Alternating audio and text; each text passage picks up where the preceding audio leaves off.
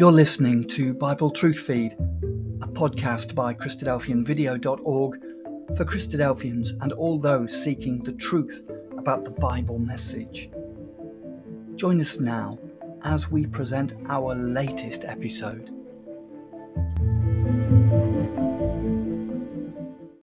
In some of the fundamental things, we'll go back to our very initial studies in this series. And this may have been where we actually probably should have started in this entire series we picked up some time ago. Because as we well know in the scriptures, and we referenced Mark chapter 4, as well as Matthew chapter 13, that doctrine is the basis for understanding all parables. Christ taught doctrine in parables. And we've learned, hopefully, through this establishment in the series of studies that really this mode of thinking solidifies doctrine.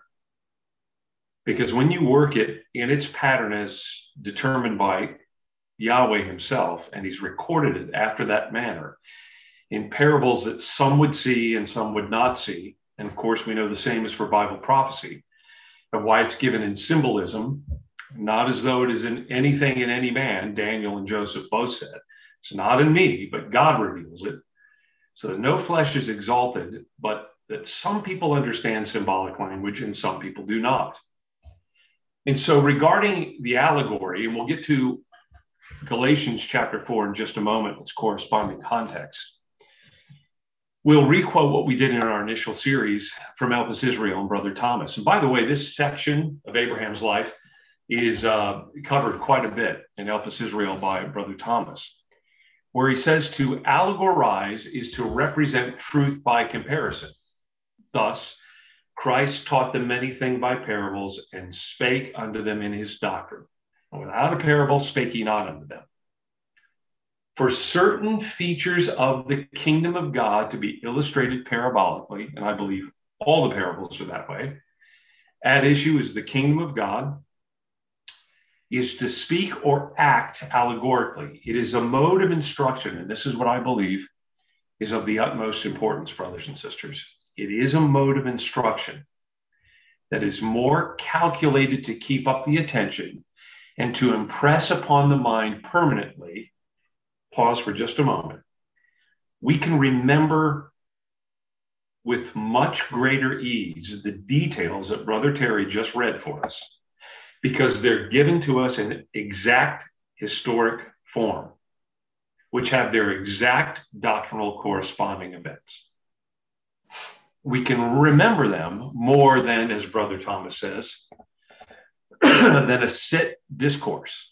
They're made to impress upon our minds more than just a list of statements of faith, so to speak, or a formal disquisition. Those are important. But the scriptures are constructed after this ingenious plan, says Brother Thomas, by which they are made so much more interesting, and they are, and capable of containing so much more matter than any other book on the same subject and of the same size. They are a study of themselves, and no rules of interpretation or logic are of any value to the understanding of the things which they reveal. And you will know, in Elpis Israel, Brother Thomas says, the issue is the understanding of the things of the kingdom in the name of Jesus Christ. When once these things are understood, the things that the allegories of the parables resemble immediately appear. So no standard fleshly rules of interpretation or logic are going to do us any good. It's doctrine that is at the root of parables or allegories. So with that in mind, here is where the Apostle Paul, of course, by inspiration, takes up and says, tell me, ye that be under the law, and he's referencing what we just read in Genesis 21. Do you not hear the law? It is written that Abraham had two sons, one by a bondmaid, the other by a free woman. And all over your margin, it will refer you back to Genesis 21. But he who was of the bondwoman was born after the flesh. That's Ishmael. He that was of the free woman was born of promise. That is Isaac. Which things are an allegory? These were literal events, but they were also allegorical at the same time. Because he says these are two covenants. They were actual historical events, but they were also two particular covenants.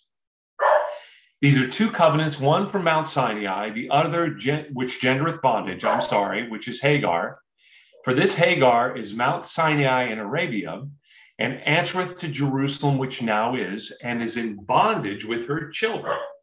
But Jerusalem, which is from above, that's Sarah and Isaac, is the mother of us all. That's the Jerusalem, he says, for it is written, rejoice thou barren that bearest not. These children are produced after a different pattern.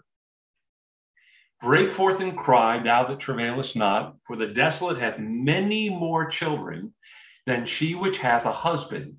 And look what he says. Now we, brethren, as Isaac was, are the children of promise. But as then he that was born after the flesh, Ishmael,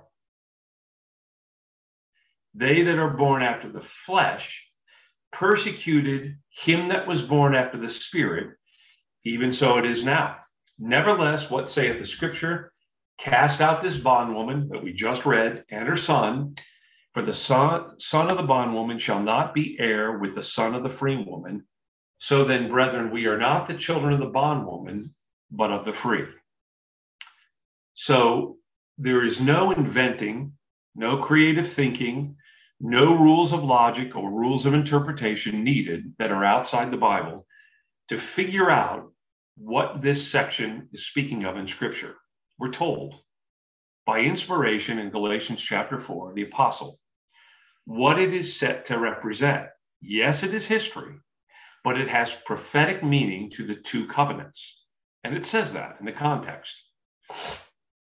And Brother Thomas in Elpis Israel says that this fragment of Abraham's history has a signification beyond what appears on the face of it. The apostle informs us that the incidents are allegorical. The two women and their characteristics represent two covenants, the two sons of Abraham, the two seeds are classes of people. So that Hagar is the law of bondage, Israel, that they received in Sinai, Moses, Ishmael, the seed of Abraham after the flesh, brought up out of Egypt, the Jews under the law. Sarah is the Abrahamic covenant, married before Hagar was given, who represents Isaac, the seed of Abraham after the Spirit, or the seed of the Spirit. Okay, so let's just move in that context, which we have represented for us.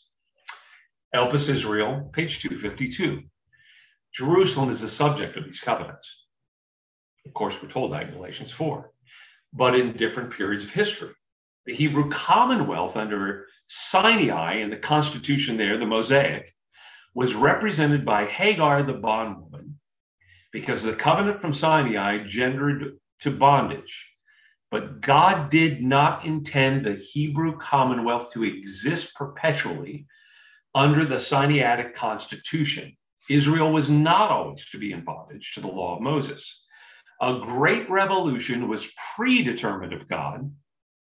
Remember, the promise that Abraham would bring forth a seed was long before Hagar came on the scene, should result in an abolition of the Arabian covenant, that in Sinai, and the dispersion of Israel among the nations. This is allegorically styled the casting out of the bondwoman with her husband. So,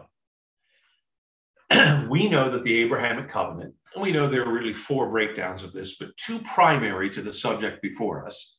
The Abrahamic covenant pertains, regarding his seed, of two primary things: that he will make of thee a great nation, and also that in thee shall all families of the earth be blessed. The first, the making of the great nation, is the establishment of the fleshly offspring of Abraham. Israel, the Jews, the great nation.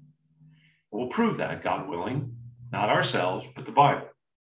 And in thee shall all families of the earth be blessed, and we will set it in proper context, not us, but the scriptures, to show it's referring to the Abrahamic seed in Christ, and Jew and Gentile.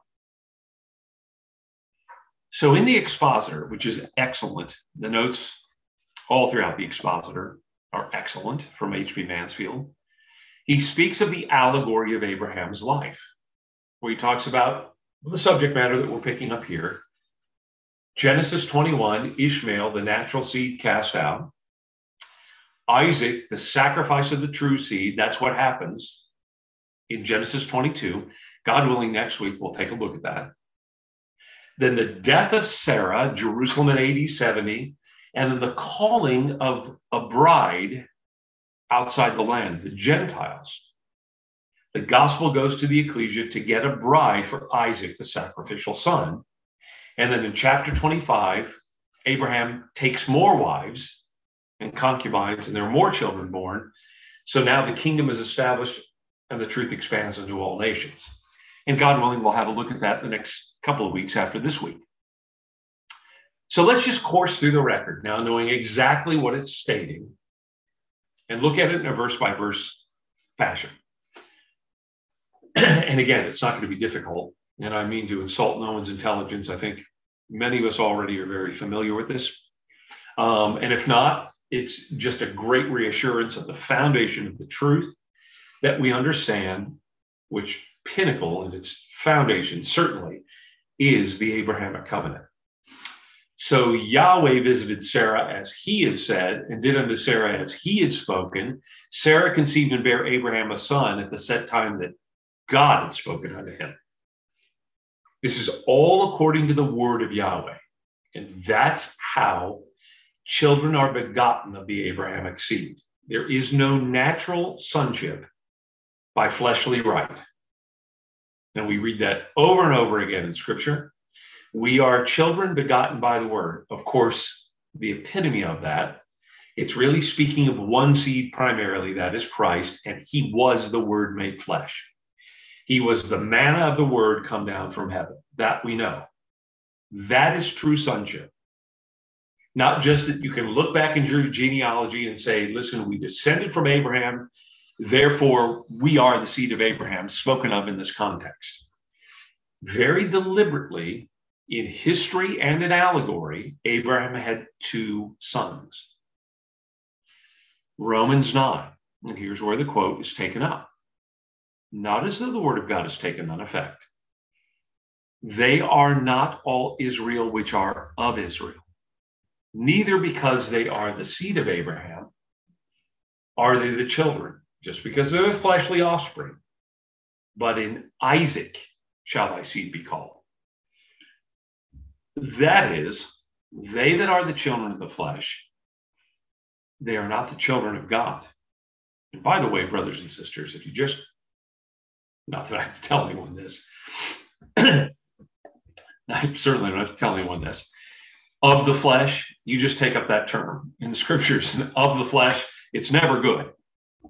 It's never good. It's never a compliment. So they're called the children of the flesh.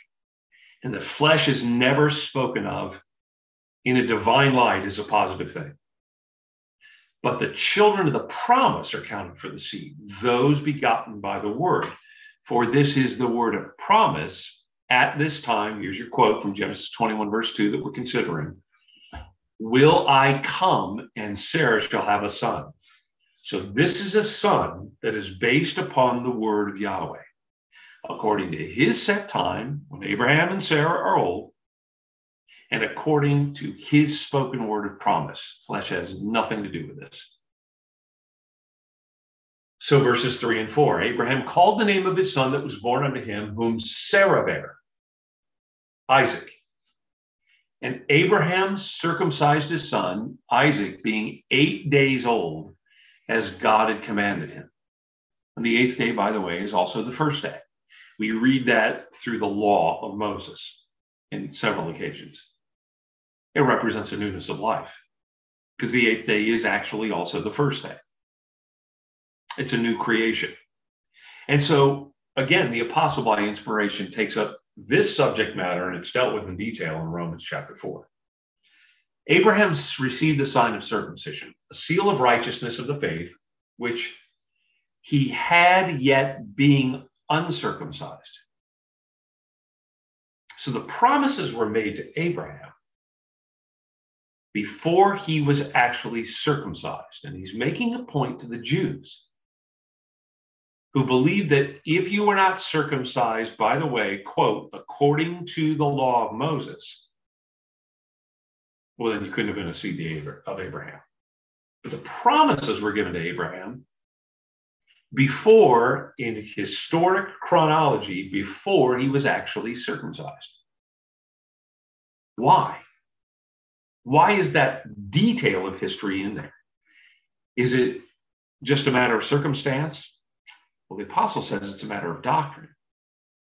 So that he would be the father of all that believe, though they be not circumcised. There's a reason that that covenant of promise was given to Abraham, that he was later in the history of time, circumcised, so that the promise that he would be the father of all them that would believe, so that the righteousness might be imputed unto them also, and the father of circumcision to them who are not only of circumcision, the Jews, but those who walk in the steps of that faith of our father Abraham, which he had yet being uncircumcised.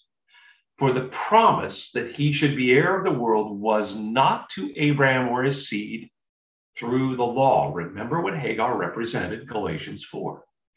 She represented the bondage out of Egypt under the law, but through the righteousness of faith. Here's what Brother Barling says in Long Grace. Far from establishing hereditary right, it did the very opposite.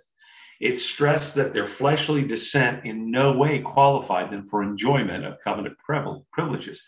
It's teaching the principle. It really wasn't to be pride, it was to be humility. Why? Because flesh was cut off. And that's what Romans says. He that is really a Jew inwardly, and circumcision is that what inwardly. It's a circumcision of the heart, as the prophet said. Even Deuteronomy says that. So it was a physical act that was to point forward to a figurative significance. And it's the same thing in Philippians 3, in verse 3. We are the circumcision which worship God in spirit and rejoice in Christ, having no confidence in the flesh.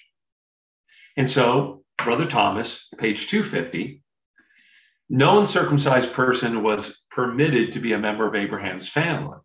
None but circumcised persons can inherit the promises. It may startle, but it's strictly true. It will, however, be remembered that true circumcision is of the heart. And he goes on to say, circumcision of the flesh is but an outward sign of Abraham's circumcision of the heart. Everyone who would inherit the faithful Abraham must be circumcised likewise of heart. That is, in putting on Christ, and he, of course, quotes Colossians 2, and we're very familiar with that. That is a circumcision made without hands, a circumcision of Christ. So it's a different principle of circumcision involved here. It relates to the seed of promise on the 8th day when flesh is cut off. And Abraham was 100 years old when his son Isaac was born unto him.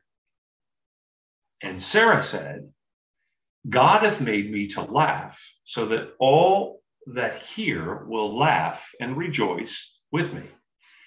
And she said, who would have said unto Abraham that Sarah should have given children suck? For I have borne him a son in his old age. And again, a principle.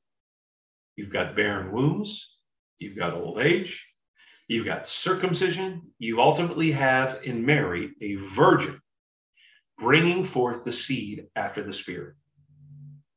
That is a divine pattern throughout the scriptures, everywhere, to teach us that Yahweh's mode of bringing forth children is never going to be by the flesh.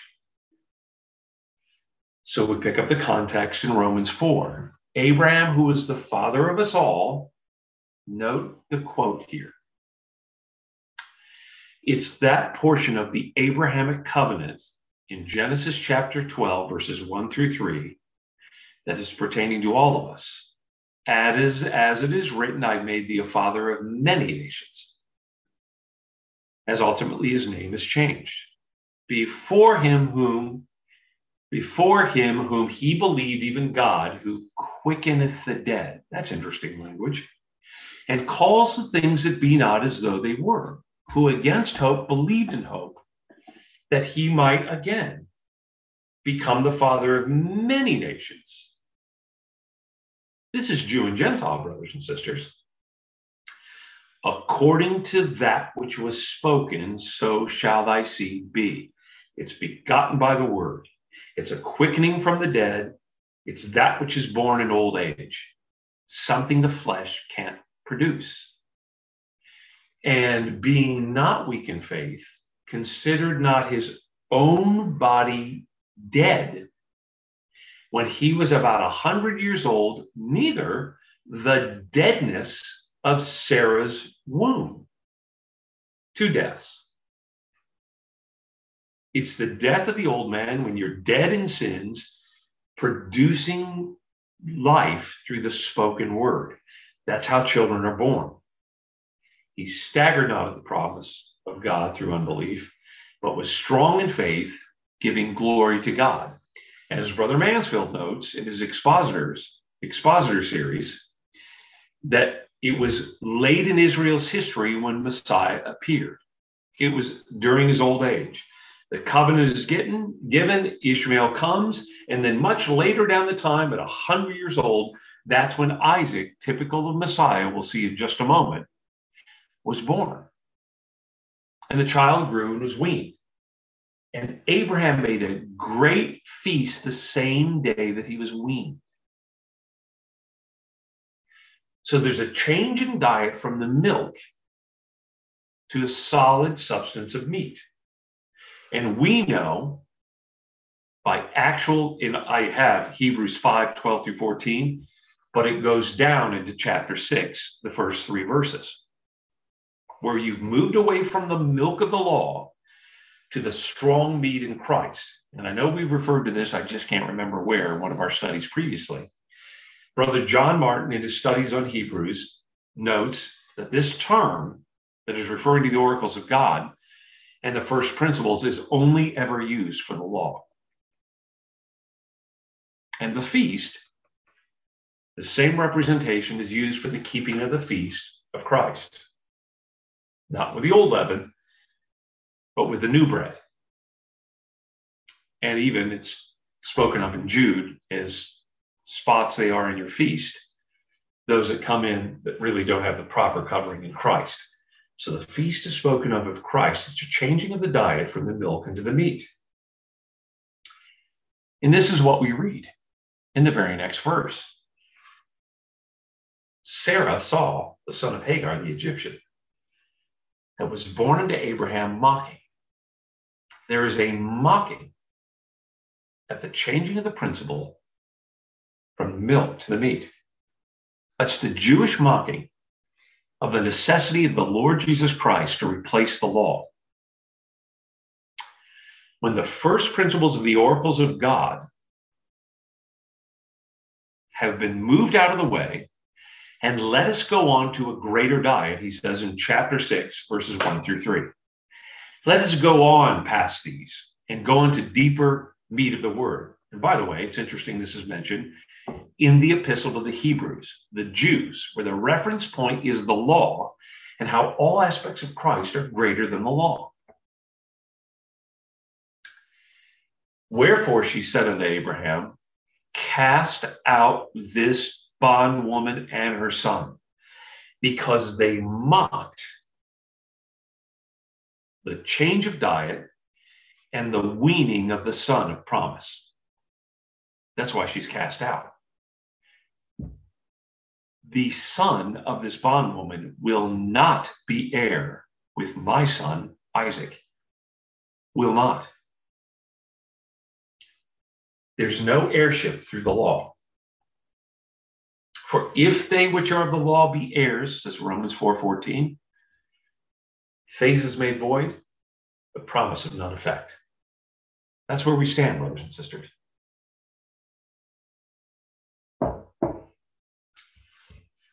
What is the casting out? When the Roman centurion came to Christ, he said, I'm not worthy that thou should enter under my roof. Speak the word only, and my servant will be healed. And this man, who Luke says loved our nation and built us a synagogue, Christ says, I found not so great faith not in Israel. Many will come from foreign lands, east and west, and sit down with the patriarchs, Abraham, Isaac, and Jacob, in the kingdom of heaven. But the children of the kingdom, we know that Israel constituted the kingdom of God, will be cast into outer darkness. I was scattered among the nations in AD 70. And again, Luke 13, you will see Abraham, Isaac, and Jacob and the prophets in the kingdom of God, you yourselves thrust out. Behold, they that are last, the Gentiles, will be first, and those that are first will be last. Ishmael was before Isaac. Esau, Jacob. Adam, Christ. We know the pattern in scriptures, brothers and sisters. And by the way, let's save this for time's sake. I'll just mention that you get this pattern, and the expositor is very good on this subject matter, in Genesis 38 with the children of Tamar, where you're dealing with the children, Pharez and Zerah, where one comes forth first, and a scarlet thread is tied upon his hand, and he pulls back out of the womb. And then the second comes, breaks forth. That's his name, to break forth. And then the other one comes out second. The Abrahamic covenant was first. It was pushed aside by the Mosaic, and then it was confirmed in Christ. And there's the quote from the expositor, and I refer you to Genesis 38 and Brother Mansfield, how the sons of Tamar from Judah represent the Mosaic and the Abrahamic covenant. And he says that. If you go through that chronologically with the notes of Brother Mansfield, and by the way, Jim Cowie has notes on this that are excellent as well. Did a series of studies here in Texas on this matter, and I can send those as well. While Hagar represents Jerusalem under the law, and Sarah, Jerusalem under the new constitution of the Hebrew Commonwealth, Ishmael represents Israel, glorying in their fleshly descent from Abraham. This is why this is important, brothers and sisters, because you'll remember after 9/11, and the focus of the world were the Arab nations, the Brotherhood, some corners of it, got very wobbly on the seed of Ishmael and what its representation was. And we started getting into the Arab theory. It's Ishmael representing Israel, glorying in their fleshly descent from Abraham, boasting in the law, and Isaac, those of Israel and the Gentiles who regard the flesh as profiting nothing. They're the sons of Abraham by believing the promises made to him and his seed. Hence, Ishmael and Isaac represent the two seeds or classes of mankind who shall not be heirs together of the promise. This is why the allegory as an emphasis of doctrine is so important, brothers and sisters. It helps us keep on the straight path of what the truth is all about. Hence, Ishmael and Isaac represent two seeds or classes of mankind who shall not be heirs together of the promise. We'll have more to say about that. For the kingdom to be established as a righteous dominion and requires righteous men for its administration. It is impossible, therefore, that the Ishmaelite seed can be heirs of the promise itself as Israel. Now, obviously, we're quoting up as Israel, according to my volume, by the way, pages 250 to 254. As I said, this is a very, very good section. The seed of Abraham, I believe is what it's called. Someone else might have it. I should know that. And here I'm quoting from it. I should know it. Someone else may know that. Remember, the first parable spoken of the Lord. Ye are the salt of the earth, speaking to the Jews, but if the salt have lost its savor, it's only to be cast out. It's neither good for the land nor the dunghill, says the Luke corresponding account, but to be cast out and trodden under the foot of men. Jerusalem in AD 70. It's the salt of the covenant that was lacking. And of course, they looked at it as a matter of birthright, and that is not accurate. The children of the flesh persecuting the children of promise. Paul himself says that. If anyone would have confidence in the flesh, it would be me.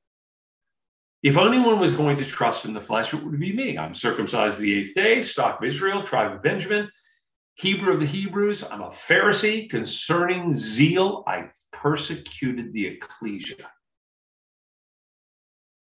There is the persecuting of the fleshly seed against the seed of Isaac and his brothers. Christ warned that the kingdom of God would be taken from the natural Jews and given to a people revealing the fruits thereof, which Peter identifies as the ecclesia. By the way, I've just been saying this with our brethren in our local area. On our midweek Bible class, we're dealing with events subsequent to the return of Christ. This is becoming clearer and clearer in my mind. Notice this statement. The old covenant was brought to an end by the sacrifice of Christ, and the people who clung to it were expelled from the land, the daily sacrifice. And Abraham was shown this in type. They were literally removed from the place of worship, so the Mosaic ceased. So that the priesthood, the new covenant, the offerings now, the king of the kingdom had to be transferred to Christ. They were physically removed from the land for that purpose. And of course, Thessalonians, they forbid us to speak to the Gentiles, they might be saved, to fill up their sin always. For the wrath has come upon them to the utmost. And God said unto Abraham, in all that Sarah has said unto thee, hearken unto her voice. So here's Abraham representing the covenant. That as a bondwoman, by the way, that Sarah gave to him, not Abraham, Sarah gave to him, saying to Abraham what to do. Hearken unto her voice, for in Isaac shall thy seed be called. Now to Abraham and to his seed were the promises made. This is very important. This is very, very important. He's not speaking of seeds in a plurality, as of many, yes, ultimately, but as of one, and to thy seed, which was Christ. We know that Galatians 3 goes on in the quote. I'll state that in just a minute. Here's Brother Thomas and Elpis Israel. In Isaac, singular, shall thy seed be called. That is, Christ would descend from him, and all who believe the promises and put on Christ shall be considered in Isaac. You're baptized in Christ. Thus, being the children of promise, shall be counted for the seed, who shall inherit the land of the world forever. Thy seed then is a phrase that must be understood in a twofold sense. First, its primary application is referring to Christ. And then secondly, all who are constitutionally in him. And that's what Galatians 3, after verse 16, goes down to reference in verses 26 through 29. Whether Jew or Gentile, any that's baptized into Christ is Abraham's seed and heirs according to the promise. When just earlier in the chapter, he determined that the seed was actually Christ. But any that is baptized in Isaac is a phrase that just doesn't mean, oh, in Isaac shall thy seed be called. It means constitutionally a seed singular and all those that are baptized in Isaac. Even as Isaac was, brethren, so are we the children of promise, says Paul in Romans. So here's Hagar, the Egyptian bondwoman. Literally, the children of Israel were servants under bondage, which the serpent was literally the representation of Pharaoh. Brother Matt Binger have a very good exhortation on our daily reading last Sunday on this. They were literally servants of sin, servants of Pharaoh. They were scripturally termed like Hagar, the Egyptian bondwoman, as being under bondage to the law of Moses, and they were in bondage in Egypt. It was a system that manifested sin and therefore the law of sin and death. It is this Mosaic covenant from Sinai, says Paul, by inspiration, that genders bondage. Remember, Paul says, actually, that covenant, that commandment, that Mosaic that I actually thought was a law to life, I found to be unto death. By the way, if we need any surety of that, this just struck me in this study. It's almost embarrassing. This just struck me. What does it say of the Sadducees who stuck to the law? They believed in neither the resurrection of the dead nor angels or eternal life. It tells you of their systematic sticking to the law that they didn't believe that it could give life. The bondage which was under the law could not redeem and therefore could not give life. So we read in Romans 13, the promise that Abraham would be heir of the world was not to Abraham or his seed through the law, but through the righteousness of faith. For if they which are of the law be heirs, faith is made void. Ye are dead in your sins, is how Paul uses that in 1 Corinthians 15. And the promise made of none effect, because the law worketh wrath. It manifests sin and transgression and therefore death, brothers and sisters. The Mosaic could not disannul the Abrahamic. That which came 400 plus years afterwards could not disannul that it should make the Abrahamic covenant of none effect.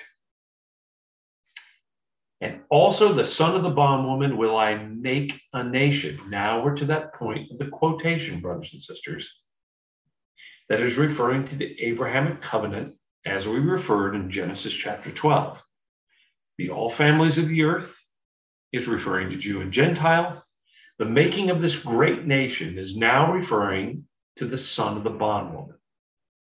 And so Brother Thomas says in Elpis Israel, page 254, it doesn't follow that nothing more is to be done with the children of the flesh, like they're forever to be cast out. To carry out the allegory. Notice what he says there. Not that it's my opinion. Based on the prophets, what the scriptures say, he said, I'm just following the consistency of the allegory. God has yet to make Ishmael's seed a great nation. For though Ishmael was an outcast and a wanderer in the wilderness, you'll remember what Hosea 9, verse 17, wow, I should have that on the screen. They wandered among the nations. Yeah, I believe it's Hosea 9, 17. Now I'm saying that more confidently. Okay, I think it's Hosea 9, verse 17. Israel being cast out is a wanderer among the nations. Wandered among the wilderness. God promised that he should be great and dwell in his presence. The Ishmael children were cast out by the government of the Romans, but the children of Isaac will shine forth as the sun in the kingdom of their father when the kingdom is restored again to Israel. So it's not as if they're forever cast out. So here we have it, brothers and sisters. Rightly understanding the Ishmael seed. Abraham rose up in the morning and took bread and a bottle of water, and he gave it to Hagar. So he facilitates a temporary means of sustenance. Putting it on her shoulder, it's a burden, and so the law is called. And he sent her away, and she departed and wandered in the wilderness. Now you will know as well as I do, that is a phrase used for Israel under the law when they came out of Egypt. They wandered in the wilderness 40 years. It's used not just one time, brothers and sisters. But then it says, she's in the wilderness of Beersheba. Now, if you're still there in Genesis chapter 21, look what it says in verse 31. It says that it was called Beersheba because of the oath. the swearing of the covenant of Abraham. So it is an oath that is connected to Abraham. And she's wandering in the wilderness of Beersheba. And the record tells us, as Brother Terry read for us, she can't see it. Her eyes have to be open. She's in the midst of the well of the oath by Abraham. That's the name of it. Check the margin of your Bible, check Strong's, check any concordance. It's the well of the oath. But she only has temporary water on her shoulder. And the water was spent in the bottle, and she cast the child under one of the shrubs. He was only a schoolmaster until the appearing of Christ to fulfill it. Galatians 3. It was then taken out of the way or done away and fulfilled. That's what it really means, is to fulfill it. Christ was the end of the law for righteousness. Why was the law given? It was added because of transgressions. Why? Paul tells us. We're back in Galatians 3. We're sticking with Romans 4, Genesis chapter 21, Galatians chapter 4, and Galatians 3. We're not moving all over the scriptures. We're dealing with 4 primary chapters of the Bible. We're not avoiding the subject. We're going in a systematic verse-by-verse fashion. It was added until the seed should come to whom the promise was made. Christ.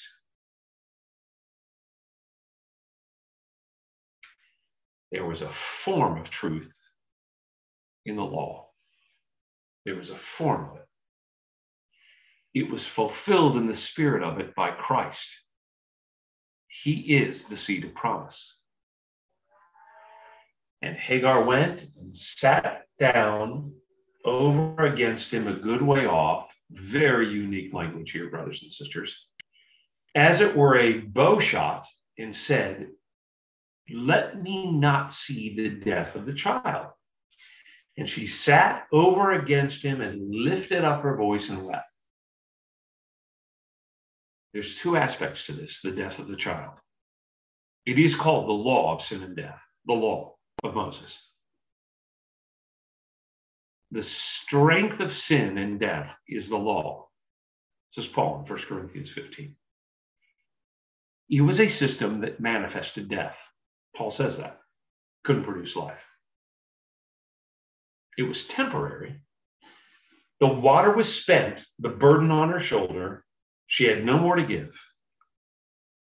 And the seed to whom the promises have been made, Isaac had already been born, but they mocked it.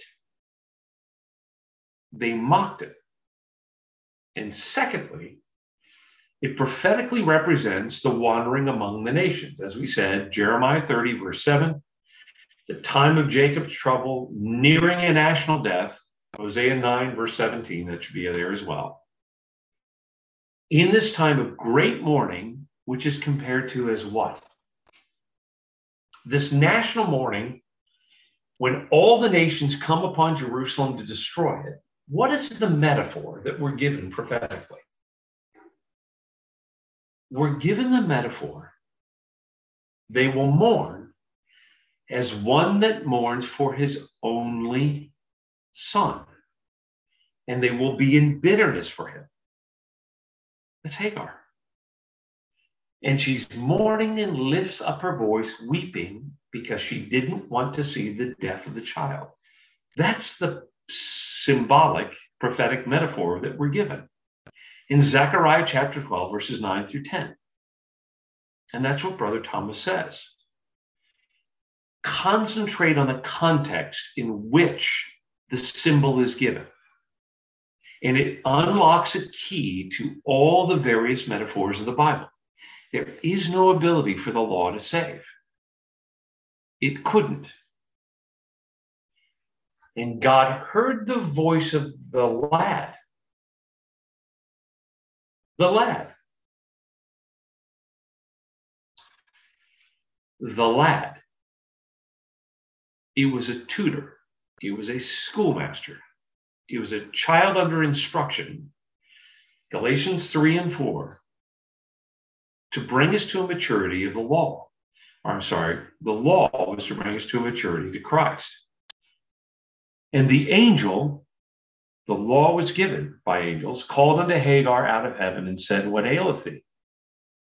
Fear not, God has heard the voice of the lad. It's Ishmael. It's the seed to become a great nation. He will save them from afar. They'll be at the time of political death, and the angels are overseeing both Israel and the nations. He will not leave them altogether unpunished, but he will save them. He will not make a full end of them. He will not make a full end of them. Even though they've been cast out, and the bottle has been spent, and they've been thrown under the shrubs. Arise, lift up the lad, and notice the quote. It's directly from Genesis 12. For I will make him a great nation. In the regeneration, when the Son of Man, Elpis Israel, now page 255, when the Son of Man shall sit on the throne of his glory, and the children of Isaac will reign as sons, while the children of the flesh will be the king's subjects or servants. Remember that, brothers and sisters. Remember that. This is not the first time that Hagar is cast out. The first time that she is cast out is Genesis 16, which she is told to return to her mistress, Sarah, and to submit to her, to be a servant to her, to be subservient to her rule. If the natural Israel are not restored to Canaan, the spiritual Israel would inherit a kingdom without subjects to serve them. She returns to the house in servitude. In the terms of the allegory, the promises relate to Israel according to the flesh. Israel is to become great in the kingdom of God. You know that from all those prophetic quotes there. That's Brother H.B. Mansfield and the expositor. And God opened her eyes and she saw the well. She's wandering in the presence of the well. She just needs her eyes open. And when she does, she fills the bottle of water and gives it to the lad. Now, we've already said this represents the law. What did Christ do? When it says he opened their eyes and he testified of all the law and the prophets concerning himself, their hearts were on fire. What was the reference point for opening their eyes? It was the bottle of water. The law doesn't refute Christ. Do we make void the law? No. We establish it. It was a shadow and a type and an allegory pointing forward to Christ. It didn't negate it. It established it, brothers and sisters. Israel's just in blindness. And that's what Romans 11 says. Before it talks about the quotation we all know, verse 25, blindness has happened unto Israel to the fullness of the Gentiles come in. It says back in verse 7, Israel has not obtained that which they sought for because they were blinded. A spirit of slumber was given them, eyes that they would not see. Paul says in 2 Corinthians 3 that when the law is read, there's blindness upon them. They can't see it. And a well, and all those references you can look up in your spare time, speak of salvation. A well is one that brings forth life. And all those references, as you well know them, will establish that. Abrahamic covenant was the fulfilling of the law and the prophets. He came, says Romans 15, God willing, we'll get into this next week, to confirm the promises made unto the fathers. Romans 15, verse 8. He confirmed the Abrahamic covenant. He fulfilled the law. That's what Christ came to do. And God was with the lad, Israel under the law, and he grew. So now, having seen, and the eyes are open, and filling the law with the Abrahamic well, understanding the purpose of the law and the fulfilling of Christ of that, there's a growth moving from the milk unto the meat. And he becomes a great archer, and he dwells in the wilderness of Paran. And I refer you to the notes in the Expositor by H.B. Mansfield, where he talks about this section of Paran. And you will know prophetically how it is dealt with in scriptures and why the archer is used. Because I've bent Judah for me, and I've filled the bow with Ephraim. I have made him a great nation. That's what was just spoken in the previous verses. And now becoming a great nation, he grows from a lad and becomes a mighty archer. And what happens? He gets a wife from the land of Egypt. What will the fullness and the restoration of the Jews be? We know that God has not cast off his people permanently. That's all the subject of Romans chapter 11. If the casting out of them be the riches of the Gentiles, how much more their fullness? And the scriptures say that the restoration of those people will be the conversion and the enlightenment of the Egyptians, the Gentiles. All the heathen will look on that nation and say, were these not the people, etc.? This took place in Beersheba. As we said, verse 31 tells us, it is a place where they swear by an oath. And the birth of Christ was to confirm the oath which God sware unto our fathers Abraham. That's what we're told in Luke chapter 1, verse 73. And again, this is the second time that Hagar is cast out. So when we look to John chapter 8, which John chapter 9 immediately is on the heels of this, Christ passing through their midst saw a blind man. Brother Colin Hollanby opened my eyes to this years ago. This is a debate about the Abrahamic seed. It's phenomenal. Then said Jesus to those Jews which believed on him, if ye continue in my word, then ye are disciples. Jews that believed on him. And ye shall know the truth, and the truth shall make you free. They answered and said, we be Abraham's seed, and were never in bondage to any man. What do you mean we'll be made free? Abraham's seed, bondage, Christ would make them free. Jesus answered and said, verily, verily, I say unto you, whosoever committeth sin is under the law, is a servant of sin. Hagar and her son. The servant, not son, servant, abideth not. Hagar was a bondwoman. The servant abides not in the house forever, but the son abides forever. He is clearly speaking of Hagar, the Egyptian bondwoman, and her seed under the law, and the Jews, Israel after the flesh. and Isaac, and the son, not the servant, who abides in the house forever, to make us free from the law of sin and death.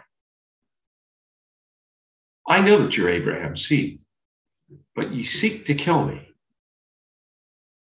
And Sarah saw Hagar's son, which Abraham bare unto him, mocking. Ye seek to kill me because my word has no place in you. The temporary bottle of water upon the shoulder.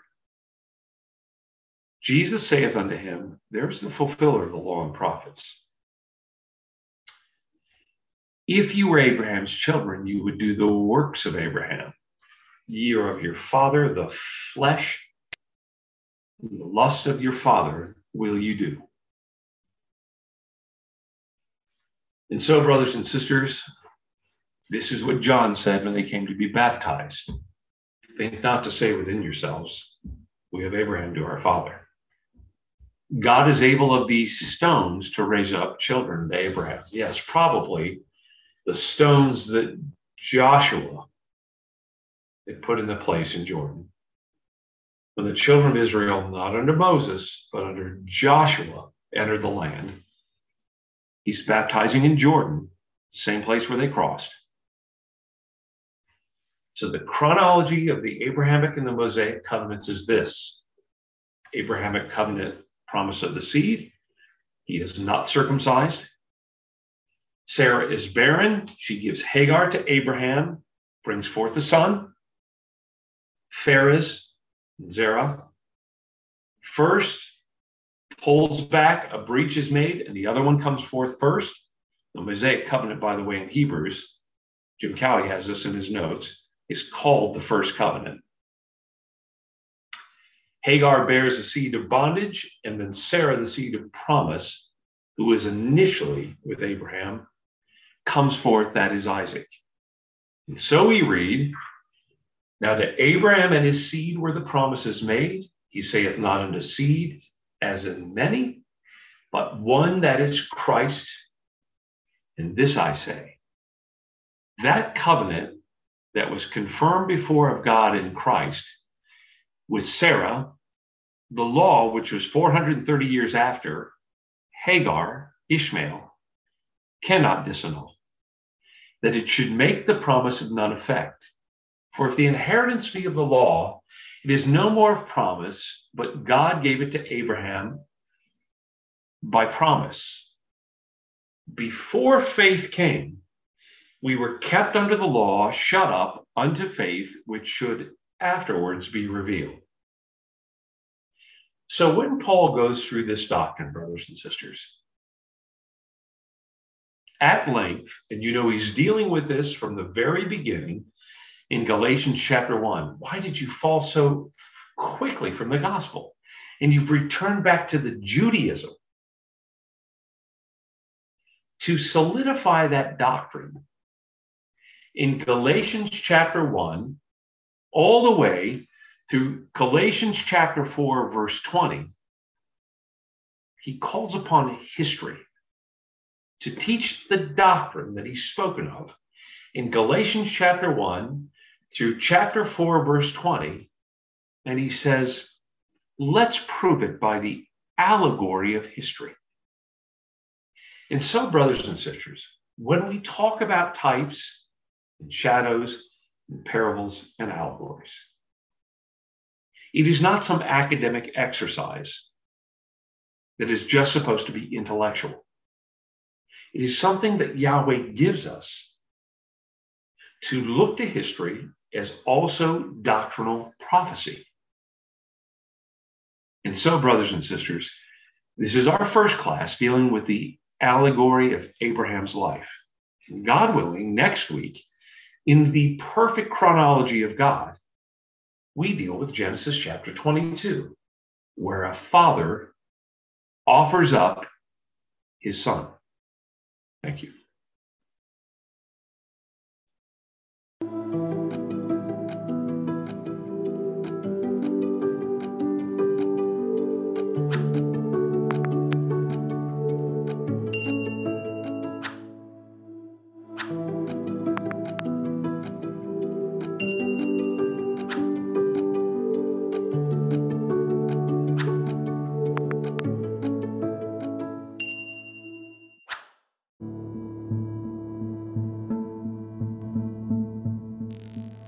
Thank you for joining us. We hope you found the episode helpful. Don't forget, most of these episodes are also available as videos on our video channel, cdvideo.org. So head over and take a look. If you have any comments or questions or suggestions, please get in touch or leave us a voice message. We love to hear your feedback. You can email us at btf@cdvideo.org. If you enjoyed the episode, then please share it with others. Until next time, may God bless you in your studies and your walk towards God's kingdom. Amen.